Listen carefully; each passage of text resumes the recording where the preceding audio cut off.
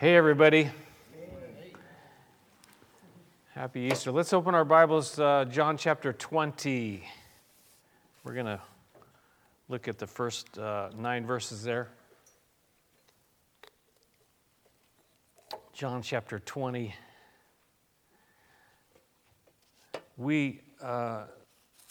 Most of you are already, aware of this, but our dear sister Barbara went home to be with Jesus on Wednesday. And then Friday we were able to have a burial service at Veterans Memorial Cemetery, and she's there. Bill's buried there as well, her husband, and we had such a sweet time. It was just incredible. Kind of got the family all gathered around in a circle around the site there, and went around the circle, and everybody got to share a little bit. It was beautiful, really beautiful. So, but we move on, right? We have to carry on. There was a quote that a friend of mine from England said. It's a real privilege to walk with someone to the gates of heaven, but it's really hard coming back. And that's kind of the way it is. We walk each other to the gates of heaven, but it's hard when we got to stay behind until it's our turn. One day it's going to be our turn, though. I look forward to that. Last Sunday we talked about Jesus' death and his burial, but Sunday's coming, right? Sunday's coming. Jesus was bruised, he was wounded, he was flogged, he was crucified for our transgressions, for our sins. And his back, his head, his face, his hands, his feet, his side, all the things that happened to him were so that you and I could be healed, so that you and I could be forgiven, so that you and I could be saved, so that we could have some kind of hope beyond this life. It's what Jesus did for us. We talked about this on Good Friday. Can anybody pronounce that word correctly? There you go, Matt. It's Matt, right? Yeah. Tetelestai. By the way, Matt is serving for our country, and he's here in Newport for some training, and he's a submariner. I don't pronounce that right. But he can pronounce Tetelestai. And what I like about that is there's something in that, and it helps me to remember to tell. There's something to tell. Tetelestai, to tell people that what Jesus said was, it is finished, that he died on that cross and he covered our sin. He died for us, and it's completed. It's paid in full. They would write that across the bill. So Jesus was buried after being crucified in a garden tomb. He was wrapped in spices, but Sunday was coming, and now Sunday is here. That's why we're here today, because Sunday's here, and that's why we're here some 2,000 years later, because Sunday came, and Jesus was, risen from the dead. The angel of the Lord spoke in Matthew 26, said, "He is not here. He is risen, just as he said." He promised that. He said that. Come and see the place where he lay. What I want to emphasize today in our study is that Jesus had to rise from the dead.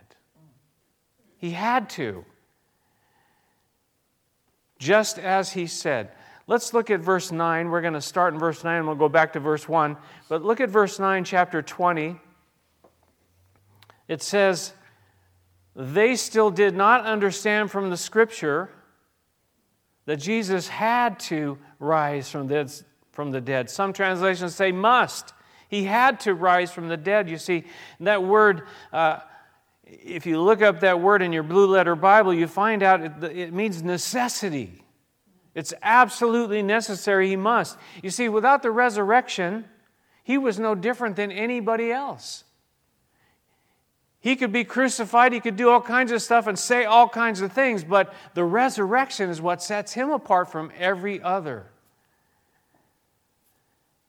You see, Paul talked a lot about this in 1 Corinthians chapter 15, the resurrection chapter. He said, if Christ has not been raised, your faith is futile. You are still in your sins.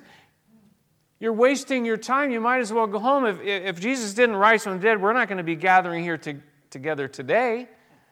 What? To talk about somebody who died 2,000 years ago. A lot of people died 2,000 years ago, but see, Jesus is set apart. Then those who are also who have fallen asleep in Christ have perished. If in Christ we have... Let's start that again. If in Christ we have hope in this life only, we are of all people most to be pitied. We're talking about things that didn't happen. We're talking about things that, never really occurred. But Paul also said in 1 Corinthians 15 that death was the last enemy to be destroyed, the last enemy to be defeated. And he says in verse 20, but Christ has indeed been raised from the dead. He has indeed been raised from the dead, and that's what that you and I are talking about. He says that that Jesus was the first fruits of those who have fallen asleep. And in other words, He was the beginning, and you and I are followers now. When we die, we have life. We have life, you see, because of what Jesus Christ did. But now let's back up, though. Let's back up a little bit to verse 1. Early on the first day of the week, we looked all at chapter 20 about Jesus being crucified and buried. But early on the first day of the week, while it was still dark, Mary Magdalene went to the tomb and saw that the stone had been removed from the entrance. This woman, Mary Magdalene, she had been delivered from demons by Jesus. She had been given glorious freedom by the Son of God. And that's what Jesus does. He gives us that freedom. And she went there and she saw this stone had been removed from the entrance. And, that's what they would do. And that's what they did in Jesus' case. They would take a stone, a huge round stone. They would roll it in front of the tomb. In his case, they posted guards there to make sure that he stayed in that tomb because he had been saying that he was going to rise from the dead. They posted guards there. They sealed the tomb. But now, she goes there, and other women went with her. And she goes there, and the stone is moved. The stone is rolled away. And it wasn't a small stone. If you can imagine a stone like that, it's not like, one person can move. It takes many people to move a stone like that. And she enters the tomb, but Jesus wasn't there. And the angel of the Lord that was there spoke to her and said, He's not here, He's risen. Now, one of the other Gospels tell us that she was bewildered and she was confused, she was afraid. Now, the glorious thing, we'll look at this another time, though, is that she was the first one that Jesus actually showed Himself personally live and in the flesh to. But at this point in time, she hears from this angel, and she runs to the disciples. Now, we'll see in this gospel. But it says there that she didn't talk about what she had heard there. Verse 2, it says, so she came running to Simon Peter and the other disciple, the one Jesus loved. Notice she came running to Simon Peter. Despite his denials, he's still there. He's still looked up to. So she comes to Simon Peter and the other disciple, of course, the one Jesus loved. Just so you know, John wants us to know that. Just so you know. And she said, they have taken the Lord out of the tomb, and we don't know where they have put Him. They've taken the Lord out of the tomb. We don't know where they put Him. Verse 3, so Peter and the other disciple, they started for the tomb. Both were running, but the other disciple outran Peter and reached the tomb first, just so you know. But can you imagine the intensity of what's going on here? Mary is running. Peter and John, the disciple, are running. There's like, what is going on there? This is like the intensity, the drama of what's going on here is just building. And what is going on here? What are you talking about? The tomb is empty. What do you mean? Verse 5, he bent over and looked in at the strips of linen lying there, but did not go in. This is John now. He bent over and he looked in, but he didn't go in. So he tells us some of the other things, but he's also honest. He says, listen, I looked in, but I didn't go in. I wonder, why didn't he go in? At that point in time, why didn't he go in? Verse 6, then Simon Peter, who was behind him, just so you know, he arrived and he went into the tomb and he saw the strips of linen lying there. Peter got there and Peter was like that. You know, there's different personalities. I think Peter was very different, right, from John. But Peter gets there, he said, man, I'm going in. It's just like no hesitation whatsoever, just jumps on it. And we're all different, I think. If we all looked the same and dressed the same and acted the same and talked the same, man, how boring would that be? I mean, look, Kelly, for example.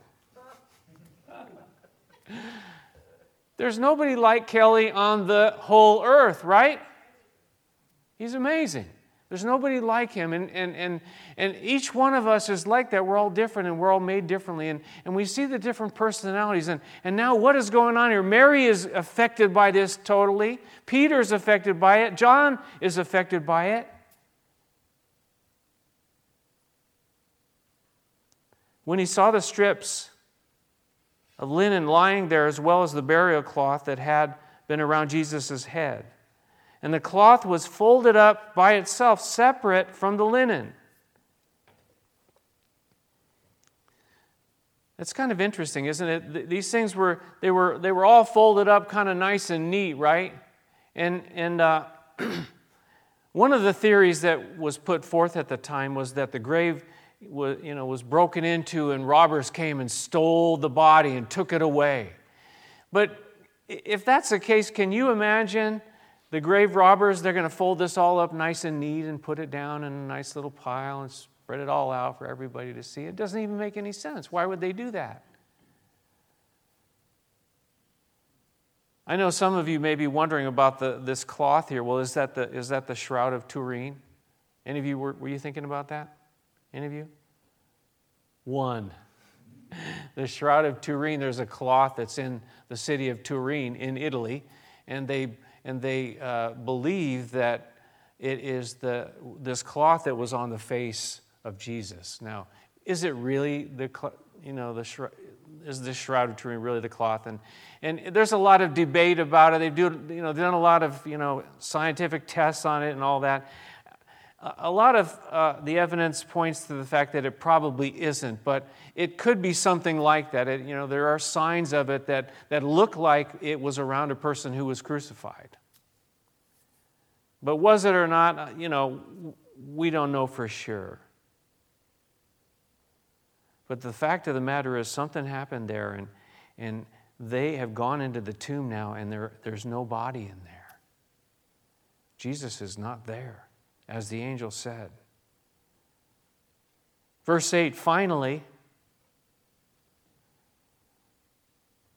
and he's talking about himself now, finally, the other disciple who had reached the tomb first, just so you know, he also went inside, just so you know. Yeah, I was a little hesitant maybe, but, I got there. I got around to it. I made it. I went inside.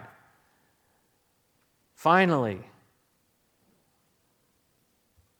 There's something in that. There's a message in there, isn't it? Finally, he went in and looked. There's a verse in the Psalms that says, taste and see that the Lord is good.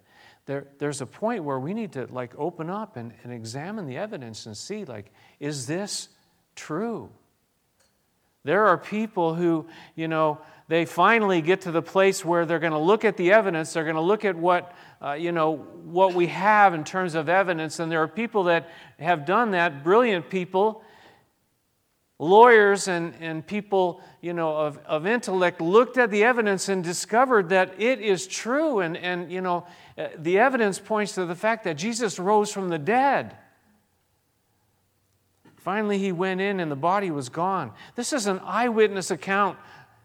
This is somebody who was there, who's writing these words down for us. And he says, I went in and there was no body in there. What does it say in the last part of verse 8? He saw what? And he believed. He saw and he believed. He saw the evidence and he believed that Jesus had risen from the dead. Now, did he have a perfect understanding? No, not yet. You know what? I think we're all kind of in a progression. We're all kind of the Lord's taken us step by step. I'm learning things now that I wasn't prepared to learn, 5 years ago or 20 years ago or whatever. The Lord is working on us. And it's a progressive thing, I should say, that you and I are, the Lord has started a good work in us, and He's going to do what it takes to bring us there. But John went in, it says he looked in, he saw, and he believed. He saw the evidence that he had, and he believed that Jesus had risen from the dead. Later, he would certainly see Jesus physically. I remember many years ago, my oldest brother became a believer, and he was frustrated because he says, I don't understand that. I said, don't worry about it. You just hold on to what you do understand, and the Lord will show you these things as you get to that place. Verse 9, one more time.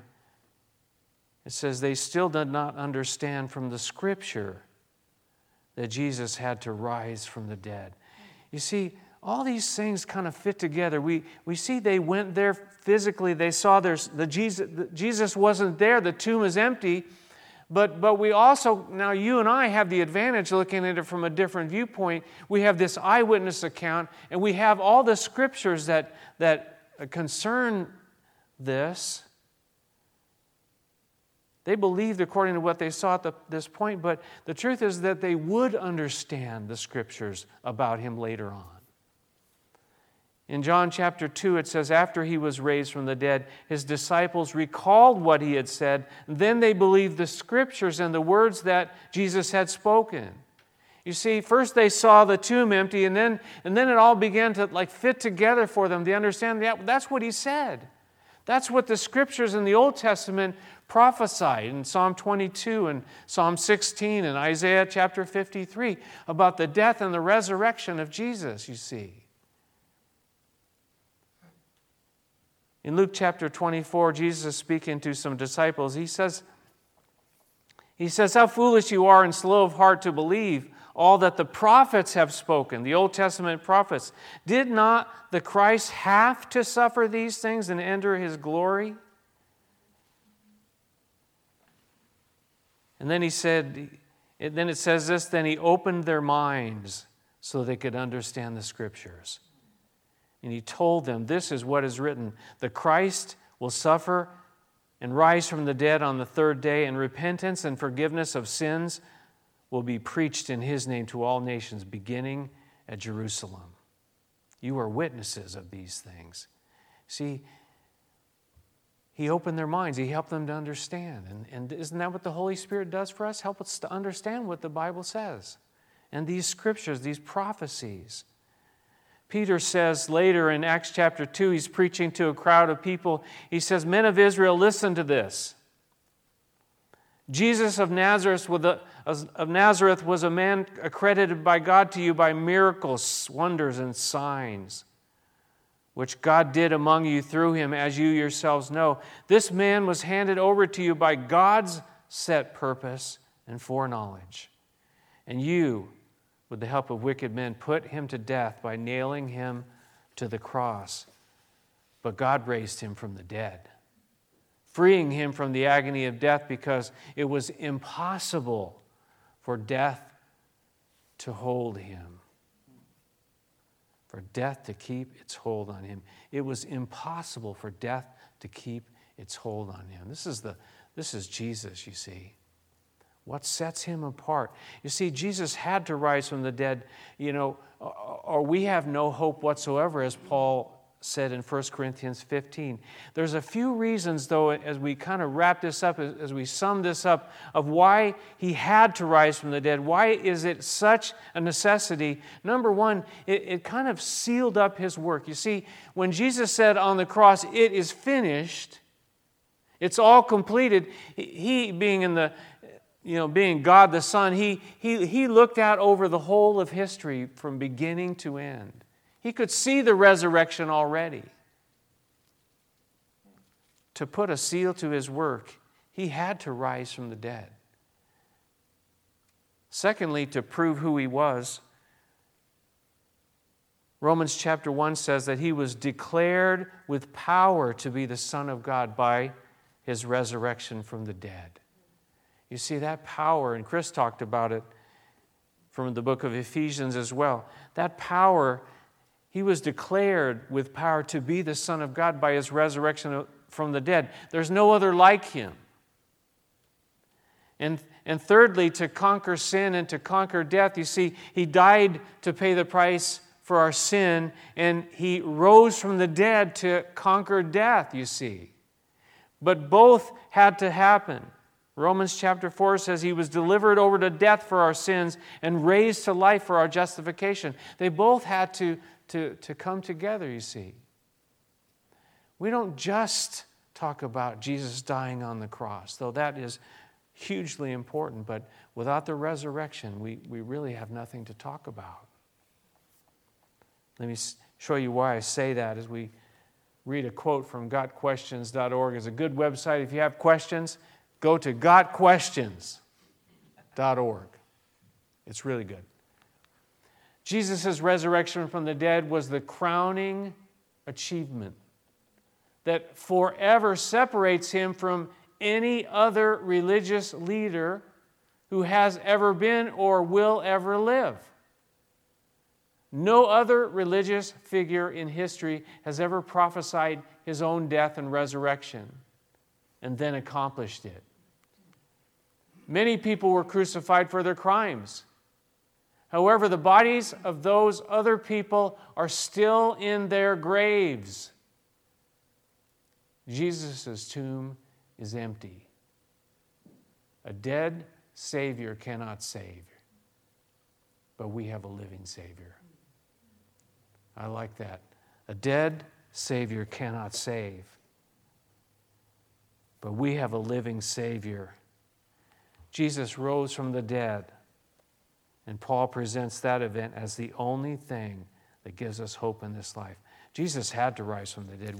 We have no hope apart from that. Maybe you're still wondering about the resurrection. Is it true? Did it really happen? Look at the evidence. Look at the proof. Read the scriptures. Take a hard look at Jesus and what he proclaimed and what he said was going to happen. Take a look at the eyewitness accounts. It was Friday, but Sunday's here. And Jesus is not in that tomb anymore. Jesus, he rose from the dead. He came and showed himself to all these eyewitnesses, and he then ascended into heaven, and he sits now at the right hand of the throne of God. He's not in that tomb anymore. He's risen. He's risen indeed. Let's pray together, shall we? Our gracious Heavenly Father, we thank you for sending your Son, your only begotten Son, that he would take the form of human flesh, that he might die in our place. But we know, Lord Jesus, that he didn't stay in that tomb. He was buried, but he didn't stay in there. He rose from the dead and he conquered death. And so that makes him mighty to save. We don't serve a dead Savior. We serve a risen, living Savior. We call him Lord.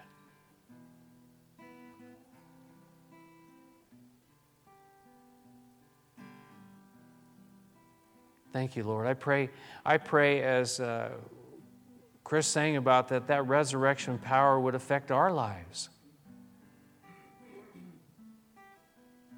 We're walking amongst a whole bunch of dead people, but we've been made alive through the cross and the resurrection of Jesus, and we can tell them about that. We can be a light. As we talked a few weeks ago, we're missionaries. We pray that you give us boldness, Lord, to tell others about the glorious love, the glorious power in Jesus Christ, our Savior. And perhaps if there's anyone who's listening and you have never opened your heart, you've never looked at this, you've never thought about this, you've never given your life to Jesus, today's a good day. He died for you. He loves you. He rose from the dead. He's not in that tomb. And all you need to do is pray and ask Him, please come in and save me. Rescue me. In Jesus' name.